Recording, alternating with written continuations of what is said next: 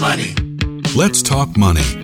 I don't have your money. I know I'd be a lot happier with some extra cash. Is this about money? Obviously, this is all about money. Oh, man, we got bills to pay, buddy. With practical tips and a focus on scripture, let's talk money. With Dave and Reb. From More Than Enough. Real conversations about money for real people. Let's talk money. Are you ready to talk money, Reb? I'm ready to talk money. Yahoo! I know. You're looking a little tired. You're looking rosy, but your eyes look tired. Are you really ready to talk money? I'm ready to talk money. All right.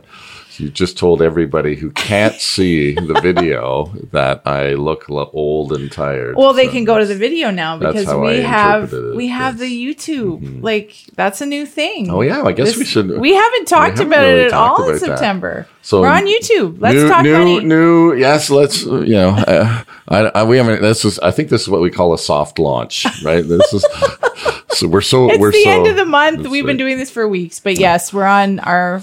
So, places to find the Let's Talk Money podcast are morethanenough.ca, chri.ca, and notmine.ca. Those places, of course, have the player right there. You just hit play. They've got great search engines. You can search different topics or different guests that we've had. And as well, of course, if you have it on a podcasting, depending on your podcasting platform, may not have as great a search engine or whatever. But the reality is podcast, wherever you are, if we're not on your podcast, feel free to send us a note at info@morethanenough, and we'll get on your podcasting platform.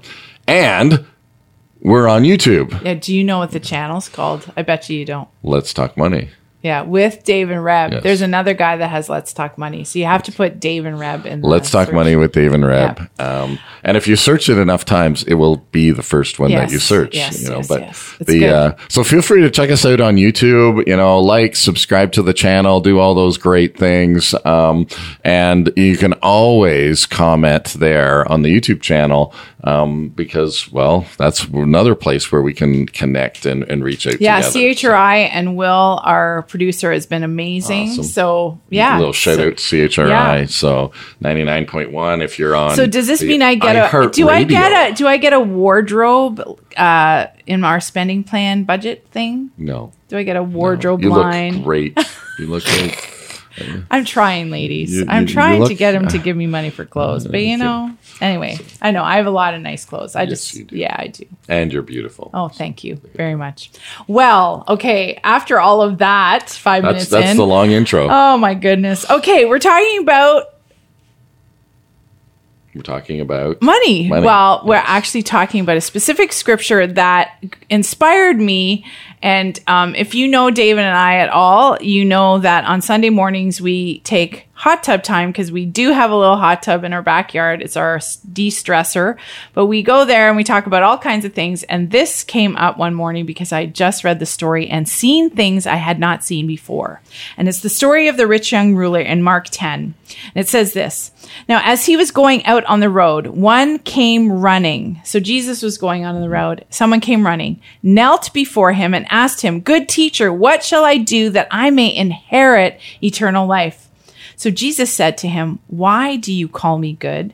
No one is good but one, that is God. You know the commandments. Don't commit adultery, don't murder, don't steal, don't bear false witness, don't defraud, honor your father and mother." And he answered and said to him, "Teacher, all things I have kept from my youth." Wow, that, I challenge him right there, but Jesus doesn't. Then Jesus, looking at him, I know he doesn't. He does a different thing. Maybe he did. Okay, but listen what he challenges him with. Then Jesus, looking at him, loved him. Anyway, we could just stop there. And said to him, "One thing you lack. Go your way, sell whatever you have, give it to the poor, and you will have treasure in heaven. Take up your cross and follow me." But he was sad at these words and went away sorrowful because he had great possessions. Then Jesus looked around at his disciples. How hard it is for those who have riches to enter the kingdom of God. And the disciples were astonished at his words, but Jesus answered again and said to them, "Children, how hard it is for those who trust in riches to enter the kingdom of God. It is easier for a camel to go through the eye of a needle than for a rich man to enter the kingdom of God." And they were greatly astonished, saying among themselves, "Who then can be saved?" But Jesus looked at them and said, "With men it is impossible, but not with God. For with God all things are possible." Then Peter began to say to him, "See, we have left all and followed you." And Jesus answered and said, "Assuredly I say to you, there is no one who has left house or brothers or sisters or father or mother or wife or children or lands for my sake in the Gospels, who shall not receive 100-fold now in this time, houses and brothers and sisters and mothers and children and lands, with persecutions, and in the age to come eternal life. But many who are first will be last, and the last first." I mean, you guys should go read all of Mark 10, because then it goes into the story of the two brothers.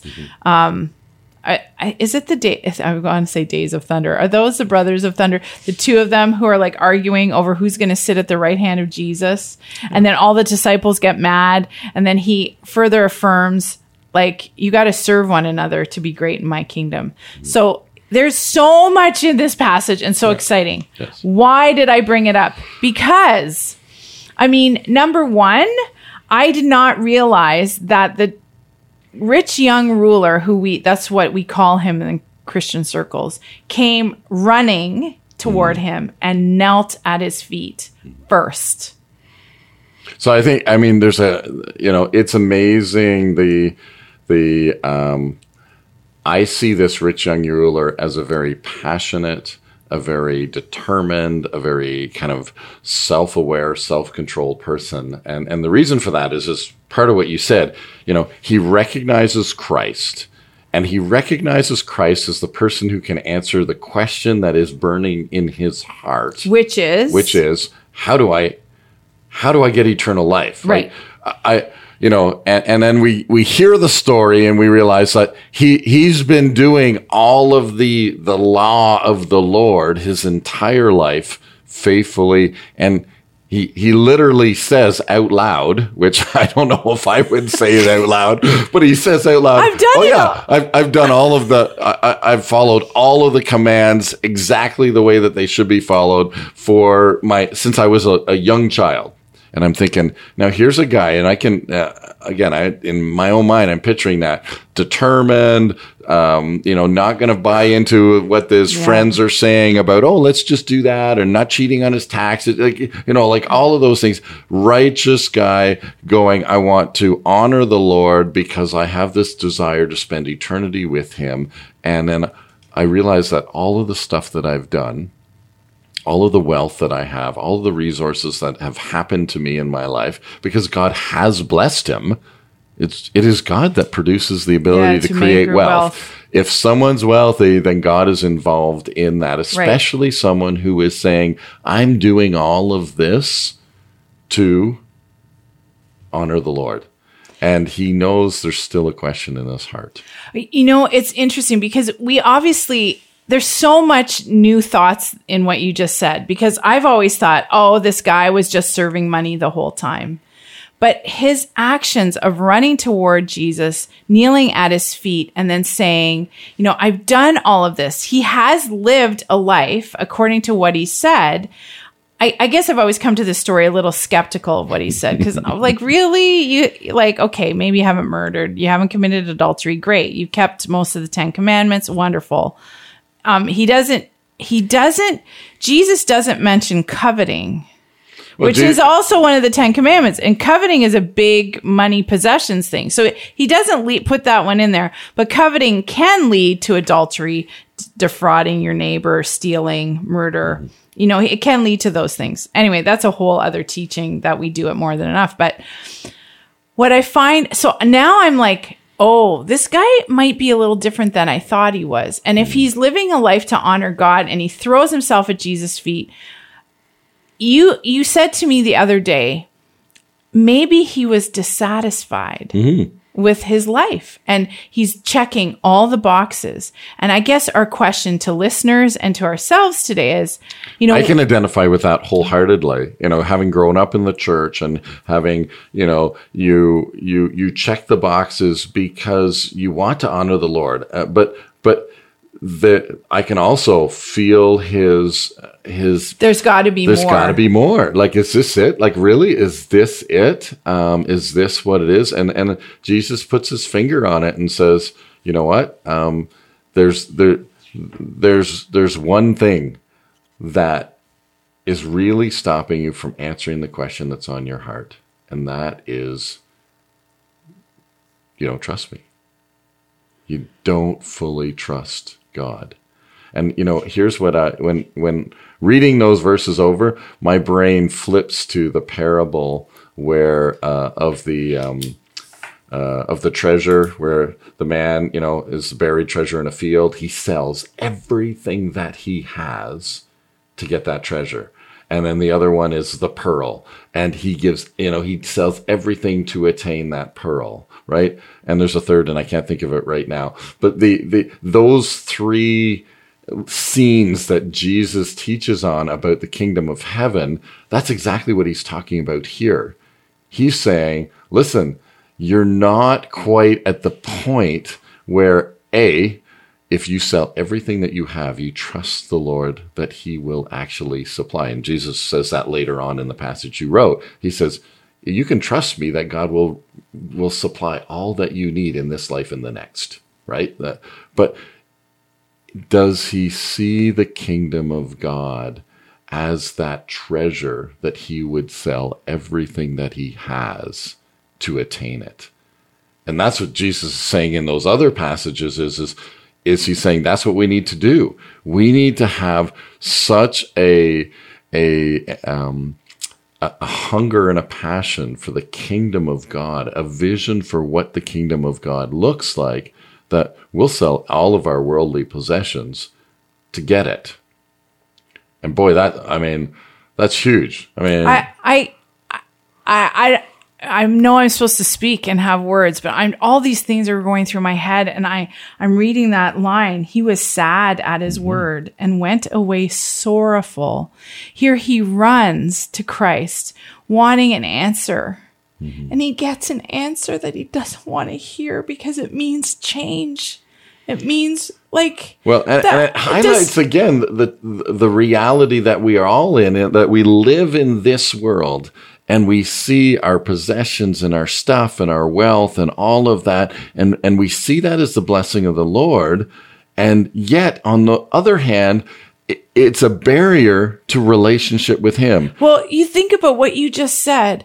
In the Old Testament context, that's what the context of the teaching, I will bless you. You're going to have abundance. You're going to have the land of milk and honey. And there was that narrative the whole way through. And then Jesus comes to the earth, doesn't own anything, doesn't have a place to lay his head, because some people come and say, well, we'll follow you. Well, the foxes have holes and the other animal has dens. I can't remember, but the Son of Man has no place to lay his head.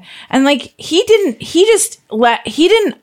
own it because it was all his and it's all the Father's. And I think that's a huge piece to this, which David, I think that's what brings me to tears, because he walks away sad because he can't say yes yet. I wonder if he did say yes.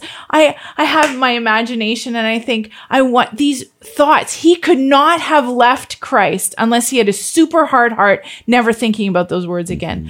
If we know anything about God's Spirit, he comes after us and he keeps after us, even, not just to find the lost sheep, not just to restore and give us all this comfort, but he comes after us with truth. And sometimes that truth is like a pinprick. Sometimes it's like a knife. Sometimes it's like, you just laid me open on the surgical table, and I don't know if I can handle the truth. I mean, there's that old... Hey, don't even go there.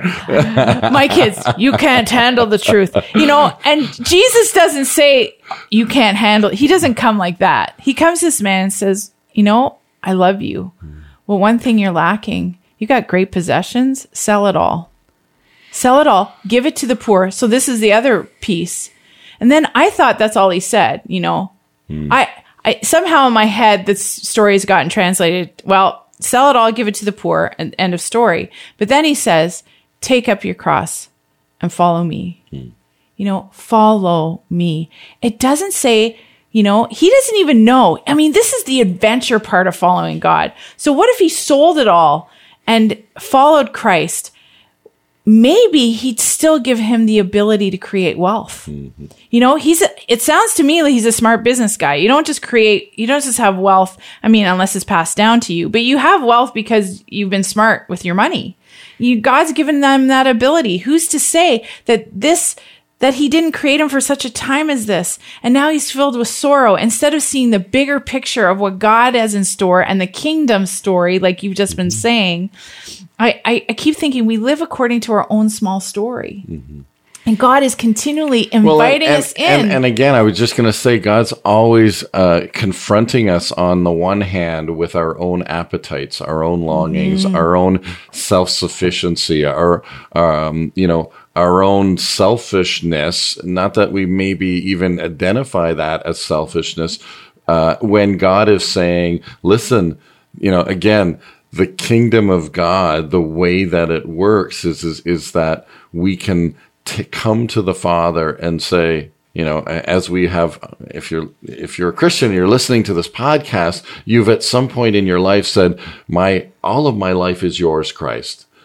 We've submitted to that, I'm going to say, promise that we make to the Father about, yes, Jesus is the Son of God. He is the one who came to restore and redeem us into the right relationship with God.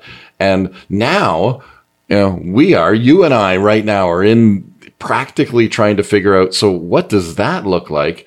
Because I've been taking my cues not necessarily from Christ alone, not necessarily from, I'm taking my cues from, you know, the environment around me, my upbringing, like all of these things. And so in a lot of ways, this is what Jesus is doing with the rich young ruler, is he's saying, you know, great, you're coming to me and you're saying, I want to spend eternity with you. I want to spend eternity with God. That's the question that's on his heart, because he knows he's not there yet. And Jesus says, yep. It's your self-sufficiency. It's your it's your self-comfort. It's even your own pride in the giving that you may be doing. He maybe have giving as part of his deal. And Jesus is saying, no. God's way is 100%. And that doesn't mean living in poverty. That doesn't mean, again, we don't have this definition from Jesus in this passage of what it means to follow him. But we can put other passages together and see that following him, following Jesus, is in fact, you know, that day by day, step by step relationship with the Father as to, what do I do today? And again, we know that the Old Testament story is a movement from slavery, Egypt, to the Promised Land and the possession of the Promised Land, which was a good place. So again, in relationship with the Father and relationship with Christ, we know that he's bringing us from a place where we may be enslaved to a place of freedom, and it's a treasure that is worth all of our earthly possessions to take. It's a treasure that is worth it. And I think that's what Jesus is saying to the young man. He's saying, listen, you've done it all, but there's this earthly treasure that's stopping you from experiencing the eternal treasure that you really do want. That's what you asked me about. So here is a quote. If you're watching today, I went and picked up Dave's phone because we have a devotional app called Lectio 365. And this morning when I was listening to it, the writer of the devotional, quotes the 16th century English philosopher, Sir Francis Bacon, who is also Chancellor of the Exchequer. And he said this: "If money be not thy servant, it will be thy master. The covetous man cannot so properly be said to possess wealth as that may be said to possess him. In other words, if there is anything, so this is what the writer of the devotional says, if there's anything in my life which I cannot relinquish, my house, my career, my car, I am not free. Instead of owning that object, it has somehow come to own me. What might it mean today for me to give back to God all that belongs to him? I mean, and I think that's the question that the rich young ruler is asking, and maybe that's the question that we're asking. In again, what does that? And you can read that just so I don't misquote him. You have it right there. But you know, what does it mean to say, like the rich young ruler? You know, what can I do to gain eternal life? Yeah, and what is he saying? What is he saying to all of us? Right? Like, what is he? What would you give up to do that? What would you do to do that? And again, in the context of this passage with the rich young ruler, you know, the rich young ruler is saying, like, I've been working at this. I've been working at it. If money be not your servant, then it's your master. Francis Bacon doesn't give, there's no gray area. There's no fence between the black or white. It's like Jesus saying, you know, you cannot serve God and mammon. Therefore, don't lay up for your treasures here on earth where moth and rust destroy, or where thieves break in and steal. But lay for yourselves treasure in heaven, for where your treasure is, there your heart will be also. For you cannot serve God and mammon, for either you will be loyal to the one and hate the other, or you will love the one and despise the other. He also said, you cannot, it's one or the other. And in this story, that I think, you know, I do want to take the little side note that say that we're not villainizing money, or we're not villainizing wealth. The question is anything that comes between you and your relationship with God is on that table. I mean, you know, again, that may be, you know, and we're talking about money. It may be that, you know, in a sense, the interaction with money, even the acknowledgement that, you know what, I got a really bad money story from my past, and I have no idea what that means to work on my money story, to change it and to come, you know, to think about money and possessions and all that in a way that's godly. This may be just simply an acknowledgement that way, and that whether you have plenty or whether you have not enough, same conversation is that, you know, my relationship with money is not consistent with my relationship with God. So if you're listening to this story today and you're thinking you're not satisfied, maybe you have great possessions, maybe you're not struggling with debt, but it doesn't mean it's not your master.